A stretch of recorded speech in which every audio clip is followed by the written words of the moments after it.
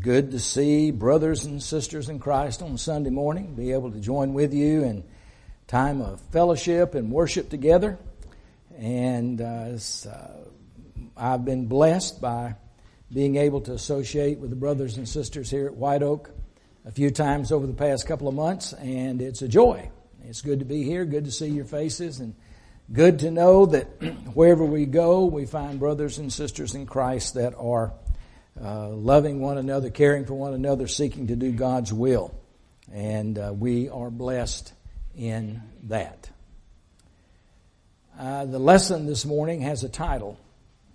And the title and the lesson itself were prepared prior to what took place about 14 days ago over in Israel. And the reason I mention that is because the title of the sermon or lesson today is Love Your Enemies. And that's a struggle. That's a struggle. Jesus, in the Sermon on the Mount, talked about loving your enemies. Some of you have heard of C.S. Lewis, British writer and sometimes lay theologian. He was accused of not appreciating the Sermon on the Mount. And his response was, who can like being knocked flat on his face by a sledgehammer? I can hardly imagine a more deadly spiritual condition than that of a man who can read that passage with tranquil and pleasure. And as we think about the Sermon on the Mount, we look at it and we think, wow, why would he say something like that about it? And I think in part because he grasped an understanding of how radical that sermon was, that Sermon on the Mount, and how it was so different from the things that had been heard by the Jewish people. It was a direct attack upon hundreds of years of self-righteous teaching by the Jewish religious leaders. Common man had been taught that just simply going and walking through a ritual way and keeping all the do's and don'ts was what a man needed in order to be in a good relationship with God. The opinion of the rabbis and the Pharisees and the scribes and others had taken precedent over the teachings of Scripture. And through the years, gradually, just a little bit at a time, God's people had been transformed into being a people that were not living for God. Not living for God because they were not truthfully interpreting what was being said. Let me share with you a few of the message of Jesus or some of the passages there beginning in Matthew chapter 5 and verse 43. You have heard that it was said, you shall love your neighbor and hate your enemy. But I say unto you, love your enemies and pray for those who persecute you, so that you may be sons of your Father who is in heaven. For he makes the sun to rise on the evil and on the good, and sends rain on the just and the unjust. Then in verse 46, for if you love those who love you, what reward do you have? Do not even the tax collectors do the same? And if you greet your brothers, what more are you doing than others? Do not even the Gentiles do the same? You therefore must be perfect as your heavenly Father is perfect. If we go back to the Old Testament, Leviticus chapter 19 verse 18 tells us to love our neighbor, but it does not say hate your enemy. That's why Jesus said, you have heard it said, love your neighbor and to hate your enemy. But that's not what the Old Testament scriptures taught at all. But Jesus said, I say unto you, I want you to love your enemies. Now we struggle with that just a little bit. And it's because of our maybe lack of understanding of what Jesus is saying, but also the radical nature of what he is teaching here again. He describes this love more as a noun. And we may translate it this way, by being loving toward your enemies. In other words, the way in which we conduct ourselves. It's not just an emotion. In fact, the emotion may be very little within it. It's how we conduct ourselves toward other people, people that we might consider to be our enemies for whatever reason that may be. Jesus spells it out. How do I behave toward those that I consider my enemies? How do I behave toward those who consider me to be their enemy? In other words, Jesus is saying the way in which we conduct our lives, of course coming from the feelings of our heart and the teachings of Scripture, makes all the difference in the world. And that we are to have this attitude of goodness toward others in helping them in this way. Maybe the story of the Good Samaritan helps us just a little bit. I'm not going to go through that story because I know you know it very well. But in the story of the Good Samaritan, you remember that the Samaritan was the one in the story, the one that did good. It wasn't the Levite, it wasn't the priest. It was the Samaritan that had done good. There was only one problem. The Samaritans were hated by the Jews. Now, we won't get into all the history of that.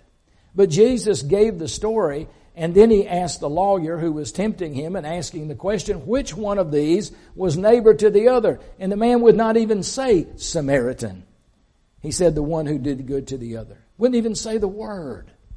You see, the people of Israel had been so taught to hate other people. They hated Gentiles. They hated Samaritans. And in some sense, they hated everyone. But Jesus said, listen, that is not God's way. That's not the way God wants you to be. God doesn't want you to hate someone and let that be, even if it's your enemy. Now, the reason I mention that, I mentioned what I did earlier. Horrendous things took place just a few weeks ago. Horrendous, horrible things. Now, those kind of things were all accumulated on one day within just a few hours. But those things happen all over the world, all the time.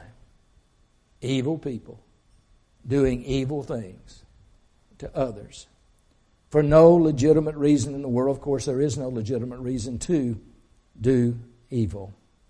But what does it mean about us loving our enemy? Why? Why would it be that Jesus said that? Would it not have been okay if Jesus had said something like this? Love your friends and your neighbors and ignore your enemies. Now that's what I would have written. I think that sounds good, don't you?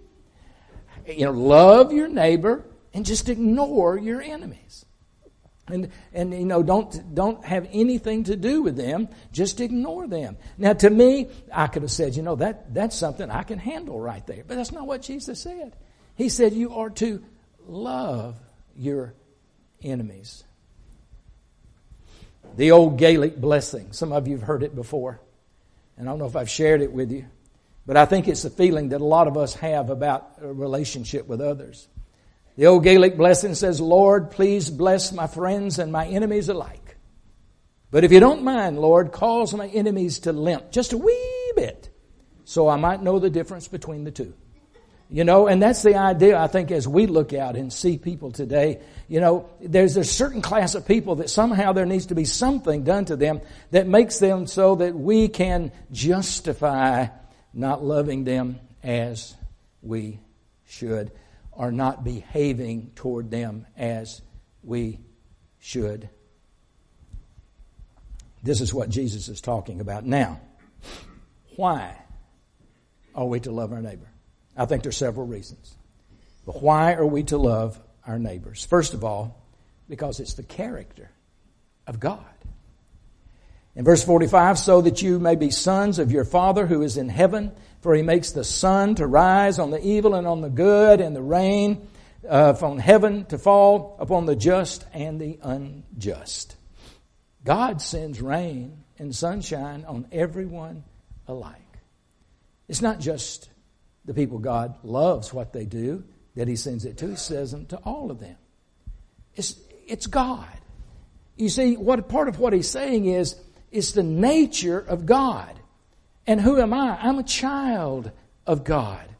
And so it becomes my nature to take on the nature of God in that sense, that I'm going to love my enemies in that particular way. Romans chapter 5 and verse 8. But God shows his love for us, that while we were yet sinners, Christ died for us. It's the nature of God. Romans 5:10. For if while we were enemies, we were reconciled to God by the death of His Son, much more now we are reconciled, we that are reconciled shall be saved by His life. It's the character of God. We're godly people. And in being godly people that follow the character of God, then it falls upon us to love everyone. To be able to have a love, not a love for what they do, but a love for their souls. It's a family trait. Have you ever noticed, and I don't know if I've shared this with you before, have you ever noticed someone, a father or, I see this a lot in men, you may see a man and you know how he walks. You've seen his gait. Now, we all have a different walk. I don't know if you know about that. We don't all look alike, and we all walk a little differently. But I remember I was at a friend's funeral, and I was speaking at his funeral, and his son walked in. And as his son walked in, I saw him walking, and he walked just like his daddy. You know, that was, when I saw it, I said, man, you can tell that's Gail's son. You know who he is because of that particular character about him. It's a family trait. It's a family trait of the children of God that we love one another. The character of God is a valid reason for us to love our enemies. A second reason to love our enemies is because we are called to be different. Does the world say love your enemies? No. The world says hate your enemies. Do everything you can to destroy your enemies. But look at verses 46 and 47. For if you love those who loved you, what reward do you have? Do not even the tax collectors do the same? And if you greet your brothers, what more are you doing than others? Do not even the Gentiles do the same? Sometimes we feel good about doing good for one another. I have a neighbor across the street. There's no way in the world I could do enough good for that man and his wife. I mean, back when my kids were in college, they'd come home and park the car out on the street, and he'd come out there and wash their car. If I don't cut my grass, if I'm out of town or something, he comes over and cuts my grass.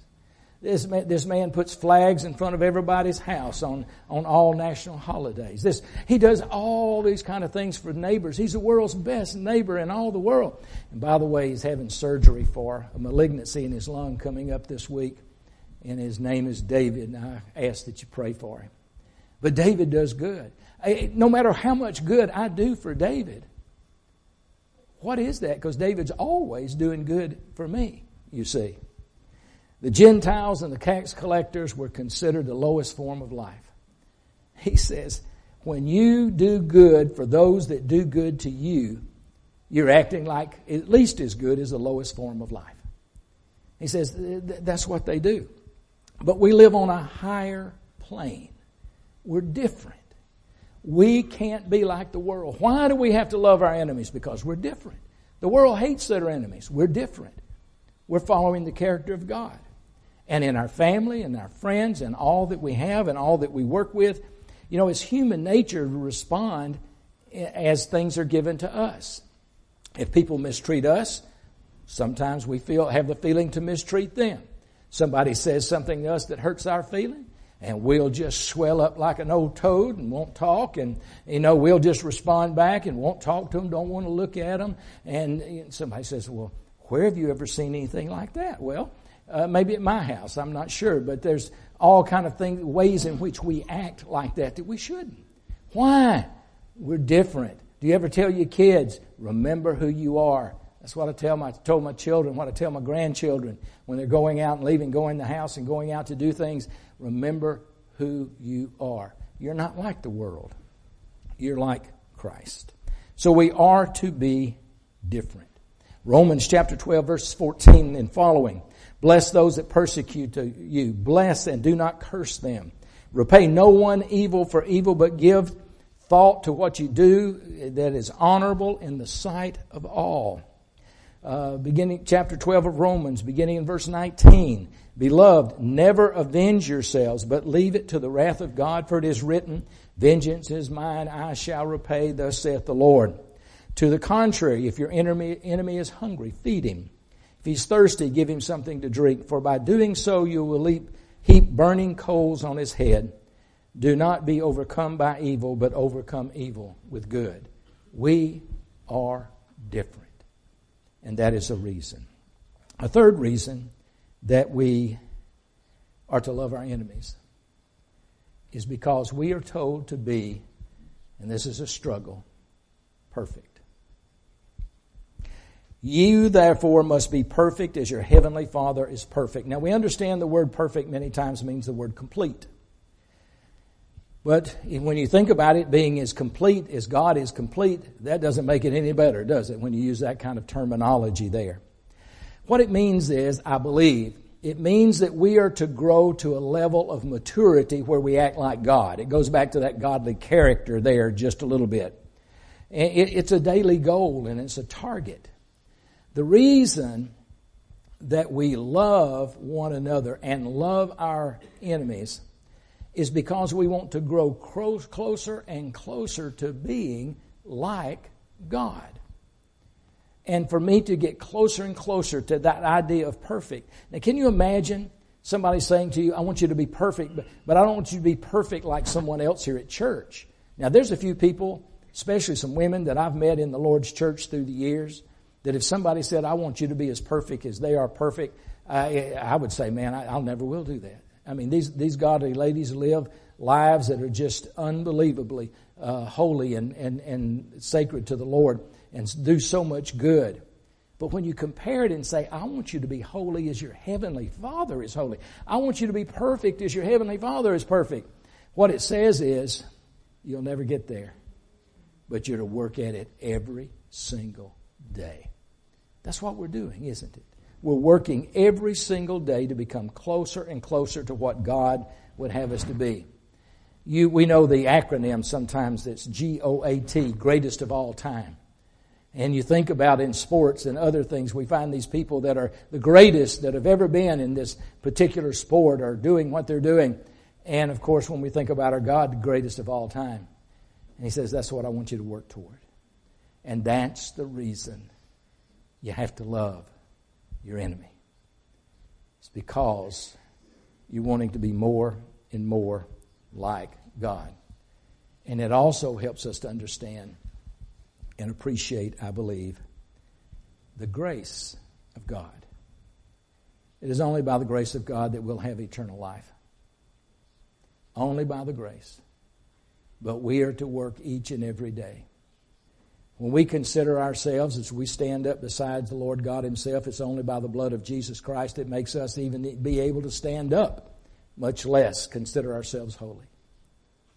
We are to be perfect. He said, that's why you love your neighbor, to grow to be more and more like God. The final thing I'll mention this morning is that we're to pray for our enemies and pray for those who persecute you. You know, as some people have said, the 10 Commandments are not the 10 suggestions. They were the 10 Commandments. And what we have here is not a suggestion, it's a command. Pray for your enemies. Now, who are my enemies? My enemies are people who are against God. My enemies are people who are against truth. My enemies are people who are against me. My enemies are people who are against my family. My enemies are those who, in my mind, I consider my enemies. And sometimes it's just my mind that considers them my enemies, because I'm imperfect myself, you see. I make mistakes. Have you ever thought, well, I know exactly what that problem is, and all of a sudden you were exactly wrong? And that happens a lot of times. Sometimes we have disagreements with brothers and sisters in Christ, and in our minds they become our enemies. But all that says is I got to love them. And I need to pray for them. Now the prayer, when we pray for our enemies, somebody says, Brother Mike, will it change our enemies? Maybe not. But do you know who it changes? It changes me. And it changes you when we pray for our enemies.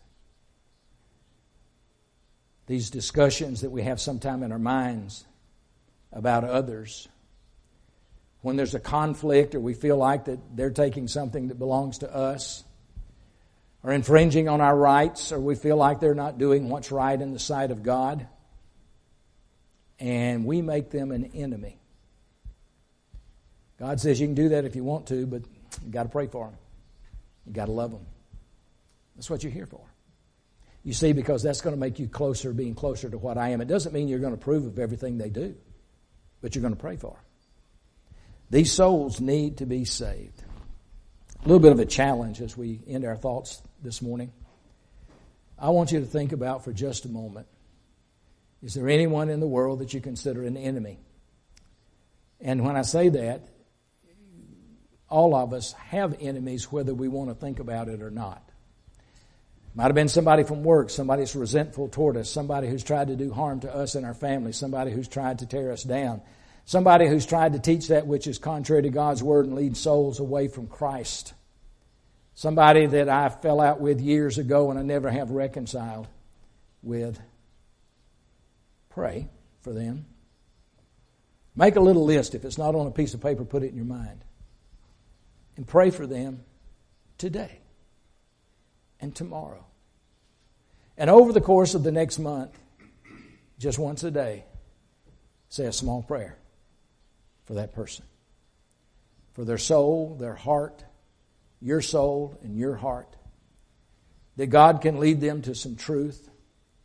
That God will help them to know the knowledge maybe through me or you or someone else. Don't pray for the evil things they do, but truly love them enough, just enough, to pray for them as it makes us more like God. Somebody says, Brother Mike, you don't understand what some people have done, what some people have said, and the hurt and the pain and the agony that they've brought to others. And that is true. But I do know that on the cross about 2,000 years ago, with nails driven through his hands and his feet and blood pouring from his body, our Lord said, Father, forgive them. They do not know what they do. They don't have a clue to what they've done. And that's who I want to be like. More like him. If I can grow to be more like him every day, I come closer and closer to that perfection. I come closer and closer to being different. I come closer to the character of God. I come closer really to being what I really want to be in this life. A child of God. Brother Carl's going to lead us in a song of encouragement in just a moment. If there's anyone here who is not a Christian, we encourage you to come in obedience to the gospel, repenting of your sins, confessing his name, being baptized into Christ and beginning to walk that new life and learning how to love even our enemies. And others of us today, if we find ourselves falling short in loving others and loving our enemies and living that Christian life. If you need to respond in public, that's a wonderful, great day to do it. But if it's between you and the Lord and someone else, take care of that today for your sake and for the sake of other souls. Let us stand as we sing together.